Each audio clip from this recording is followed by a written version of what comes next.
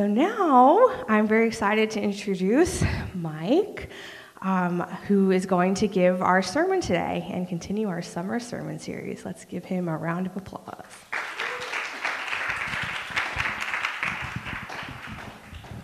Thanks, everyone. Appreciate that. I want to start by reading the passage of Scripture for this morning, and this comes from Acts chapter 1. Hear the word of the Lord. Jesus, speaking to his disciples, said, "This is what you heard me teach, that just as John ritually cleansed people with water through baptism, so you will be washed with the Holy Spirit very soon." When they had gathered just outside Jerusalem at the Mount of Olives, they asked Jesus, "Is now the time, Lord, the time when you will reestablish your kingdom in our land of Israel?" Jesus said, "The Father, on his own authority, has determined the ages and epochs of history, but you have not been given this knowledge. Here's the knowledge you will need. You will receive power when the Holy Spirit comes on you, and you will be my witnesses, first here in Jerusalem, then beyond to Judea, Samaria, and finally to the farthest places on earth." And he finished this commission. As he finished this commission, he began to rise from the ground before their eyes until the clouds obscured him from their vision. As they strained to get one last glimpse of him going into heaven, the Lord's emissaries realized two men in white robes were standing among them. "You Galileans, why are you standing here staring up into the sky?" Let us pray. Lord, may we hear this morning what the Spirit is speaking to us. This is our prayer in your Son's name. Amen. So I want to begin this talk with a little bit of a vulnerable story from my childhood, okay? So bear with me. So when I was a young boy, from my earliest memory, my mom would often tell stories of how anytime we would go out as a family, I would walk really slow as a child. So the story goes that I would often look up into the sky, just kind of staring at things. And so that means I would be bumping into light poles and bushes and trees and people. So out of that story, pretty early on, my parents gave me the nickname Turtle, okay? And now you are in the circle of trust, so please be very delicate with that information. Only some iterations of that nickname still exist to this day, but that is the legend of me being a very slow walker on the sidewalks. After moving here in 2019, as you can imagine, being on the streets of New York, I had to quickly adjust. And I was not, or have not been, such a slow walker these days, and I don't bump into things as much, so you can celebrate that with me.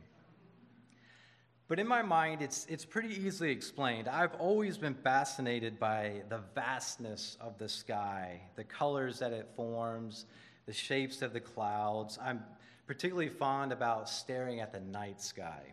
I don't know about you. If you grew up in New York, that may not be something that's very doable for you. But from my days of living in Texas with those wide open fields and you could see the sky for miles and miles, I love to just watch a storm coming or the clouds as they form shapes in the distance. And I would often think about the cosmos. I think about the constellations and I try to find them in the sky. I think about our galaxy and our planet and all the wonders that science has continued to make known to us. And honestly, I'm still filled with awe at the mind-blowing realization that we exist on a spinning globe, a mere speck of dust in this cosmos. I find that it's good to wonder, to look up every now and then, to think about these bigger things, and really just to take in the beauty that is all around us. We read just a moment ago from Acts chapter 1. It's that moment when Jesus was leaving earth. It says the disciples strained to get a glimpse of the Messiah as he was going, but the clouds obscured him from their vision. And I find that a rather odd inclusion in what is to be the closing scene of Jesus' earthly ministry. For me, it is pretty anticlimactic, isn't it? Shouldn't the spectacle have been more magnificent and more majestic? Shouldn't it have read something like, as he finished this commission, He began to rise from the ground, and light filled the sky, and choirs of angels sang a song, and Jesus tore through the floor of heaven, giving us all a glimpse of the glory therein. Wouldn't that have been a more fitting departure for the King of Kings and the Lord of Lords? It would probably in that way mirror the pomp and circumstance of his birth. Yet the text doesn't say that. And to make the point further, it says that two men in white robes, and by the way, white robes were a signifier that this was being spoken on behalf of the divine. These two asked, "You Galileans, why are you standing here, staring up into the sky?" Could there not have been a more obvious question? What do you mean, why are we staring? Have you not seen what just took place in front of us? But really what was being asked was, why are you getting so fixated on this scene as if something has ended? This little detail of Jesus being hidden by the clouds, it was really the gospel writer's way of diminishing the finality of the mission. I like to think of it in this terms. If it was music, it would be a half cadence, a suspension of sorts, an ending to a section of music that is left unresolved, creating this longing for the final resolution that would eventually come at the end of the piece. If I could be honest with you, as I grew up from a young child and even into a teenager, all I really wanted to do was sky gaze. And I'm talking in spiritual terms now. In my family's weekly evangelical worship life, it was ingrained in us that heaven was our true and only home, and earth was merely an inconvenient side trip on the way to getting there. And I would often go there in my mind, heaven. At times, it was a way for me to not have to confront the stresses of this life in this increasingly challenging world. The evangelist, Reverend Billy Graham, once said, "The Bible says that as long as we are here on earth, we are strangers in a foreign land. There are enemies to be conquered before we return home. This world is not our home. Our citizenship is in heaven." And this wasn't just the rhetoric we heard from our religious role models and Sunday school teachers. We also heard it in our songs. Jim Reeves' famous song made popular the phrase, "This world is not my home, I'm just a passing through." And the gospel group, the Hoppers, sang the song, "Stepping on the Clouds." I'm going to leave this world behind me, going where the devil cannot find me, going higher, higher, and higher, stepping on the clouds. And you can hardly make it through a charismatic Pentecostal service without singing the hymn, "I'll Fly Away." Just a few more weary days and then I'll fly away. And these are just a few samples from the soundtrack of my childhood, and maybe yours as well. There's actually a term for this sort of mindset. It's called escapism theology. I learned this a little bit later in life. This is the notion that humanity just needs to get away from all of this mess and go to its true home, which is heaven. And if it isn't an escape of the body, it is an escape of the mind, a mental disconnect, a holy distraction, a spiritual misdirection. I want you to hear me clear this morning when I say a vision of heaven and a sense of the eternity are healthy, worthy images to hold in our heart and mind, but often it is an incomplete version of the gospel story. This is to say that if your theology, your spiritual understanding, isn't leading you to fully invest in this world, it will hardly prepare you for a future world with God. I want to say that again. I think it's important. If your theology, your understanding of spirituality, isn't leading you to fully invest in this world, it is hardly preparing you for a future world with God. Oh, I love that. Sound like we had like a chapel of bells here. Beautiful. Whatever that is, keep it going. So much of the widespread neglect and destructive indifference that I see in the current state of our planet, it can really trace its source back to this escapism mentality, at least among Christians. We aren't being called to escape earth. We're being called to embrace it. The psalmist writes, "The earth is the Lord's and all that is in it, the world and those who live in it, for he has founded it on the seas and established it on the rivers." And in Psalm 19, "The heavens announce God's glory. The skies testify of his hand's great work. Each day pours forth more of their saying. Each night more to hear and more to learn. And audible words are their manner of speech, and silence their means to convey. Yet from here to the ends of the earth their voices have gone out. The whole world can hear what they say."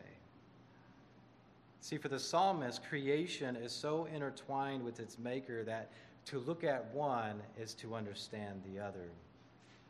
In the New Testament, when Jesus was teaching his followers how they should pray in the Gospel of Matthew, he said these words, which you are pretty familiar with. He said, "Pray then in this way, our God in heaven, may your name be revered as holy. May your kingdom come and your will be done on earth as it is in heaven." On earth as it is in heaven. You see, Jesus wasn't trying to leave this world behind. He was working to make it look more like heaven here and now, so much so that he gave us this blueprint to follow when he taught us how to pray. We are a couple decades into the 21st century, and we are becoming increasingly conscious of the fragility of our world. Just this summer, we've seen rapid ice melting in Greenland and elsewhere to staggering and historic numbers. There have been record highs in Seattle and a truly hellish situation in the UK, if you've been following the news. Global warming is a certainty that is threatening everyday life on this planet. And these are just but a few signs that creation is crying out and groaning because of the carelessness of humanity. So we have to feel this sense of urgency, not solely because scientists warn us of where this is all headed, although I think we should be listening to them, but because intrinsically, as a Christian in this world, we have been charged to care for it from the opening pages of our sacred text. In Genesis 1, it speaks of our position as those who have been given dominion over the earth. The Hebrew word here, radah, is something more like steward, to steward creation. Its meaning, if you follow the Hebrew, is closer to serve and protect it rather than to dominate it and subdue it, like often we feel. One of my favorite lines of poetry has been written by Elizabeth Barrett Browning. I think I've shared this before, but it's good enough. I want to share it again. It says, "Earth's crammed with heaven, and every common bush afire with God. But only he who sees takes off his shoes. The rest sit round and pluck blackberries." I love that. Earth is crammed with heaven, but only he who sees, only she who sees, only they who see will recognize it as holy ground, the very dwelling place of God, and they will act accordingly. I'm afraid in our westernized religious context, we have understood the presence of the divine being kept solely in our houses of worship, in our cathedrals, in our churches, in our chapels. And we might have failed to recognize the sacred in the natural world. And perhaps we've missed God in that way altogether. A couple weeks ago, I preached on learning how to see by overcoming our implicit bias. And part of that ongoing task of renewing our mind, I also feel, is to question the stories that we are telling ourselves, or those at least that are being fed to us. See, we act out of the narratives we believe are most true. So if your mindset is, "This world is not my home, I'm just a passing through," well, you probably won't invest very much in its welfare. You won't do what it takes to make earth look more like heaven. If you understand your position in life to be as a stranger in a foreign land, you might engage your surroundings differently. It's a nice sentiment, feeling like a pilgrim without a home, but it isn't the full scope of the gospel story. It would be my guess this morning that not many of us here come with a conservative evangelical worldview. I myself kind of grew out of that over the years, and I'm very grateful. So this may not be as much about sky gazing for you, but maybe it's more of the need to repent of greed and to learn how to be a better steward of the gifts you've been given. Maybe for some, it's investing more in your relationships. That's what Jesus did. He poured himself into earth's greatest asset, its people. That's also part of what it means to radah, to heal, to steward the earth. And we can sometimes be neglectful in that area. For some, you might be working through a distrust of science, finding yourself often swayed by conspiracy theories. But you're learning how to think for yourself and do the extra work of finding out the truth, acting on that truth. For some of you, you may just be overwhelmed by it all. I know I get there sometimes. And it's simply about just doing the next right thing. Whatever it is, we have some form, I believe, of sky gazing in this life, that which keeps you and keeps me from being checked out and living into our identity as caretakers. We have to fight against that mentality sometimes. So I want to suggest 4 ways that we can renew our minds and really recalibrate our lives to live out of God's narrative. And the first one is to have the mind of Christ. Philippians 2 says, adopt the mindset of Jesus. Live with his attitude in your hearts. Remember that though he was in the form of God, he chose not to cling to equality with God, but he poured himself out to fill a vessel brand new, a servant in form and a man indeed, the very likeness of humanity. He humbled himself, obedient to death, a merciless death on the cross. That's Philippians 2. This was actually one of the earliest hymns in the first century Christian church, and it spells out a reality that we cannot miss. It's really the heartbeat of the gospel story. Jesus, the very manifestation of God, came to earth. It says he chose not to cling to equality with God. In a sense, Christ gave up heaven to be here among us. He invested everything he had in humanity, and the whole of his ministry was to bring heaven here and now. I think we too should have the mind of Christ. Number 2, meditate on new narratives. If it's true that we act out of the stories that we tell ourselves, then we should find new narratives that will inspire new ways of seeing this world. See, a spiritual diet that solely consists on conspiracy theories, distrust of science, and even escapism theology, that will only breed checked out people, always too fixed with their heads in the clouds to be invested in what's in front of them. So find and meditate on new narratives. This might suggest a whole new spiritual environment for you, new worship practices, or maybe a new circle of friends who are also invested in doing the good work. Number 3, embrace science as a shared collaboration. Because we have this interest together, church and science, to better understand our world and the ways we need to care for it and to heal it. And yet so many Christians vilify science instead of partnering with it in this shared interest. So embrace science and its discoveries and celebrate it as God's handiwork being unveiled. Listen to these brothers and sisters who spend their lives helping us see ways to care for the earth in a more responsible way. As I see it, our mission is really the same, and we should embrace this as a Christian. Lastly, number 4, partner with Christ to bring heaven on earth.